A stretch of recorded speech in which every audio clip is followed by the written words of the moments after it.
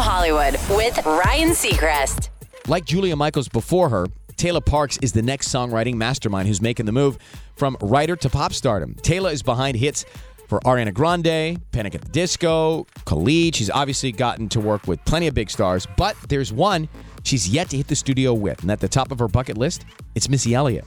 She tells Billboard, I went through a phase when I was younger and coming up where I wanted to write for every artist that influenced me, and I got to. Mariah, Christina, all those ladies, except Missy. I would love to get in a room with her and just pick her brain and see why she thinks the way she does, and just see how she does it. I think that's probably likely. Taylor's own single, We Need to Talk's out now. That's direct from Hollywood.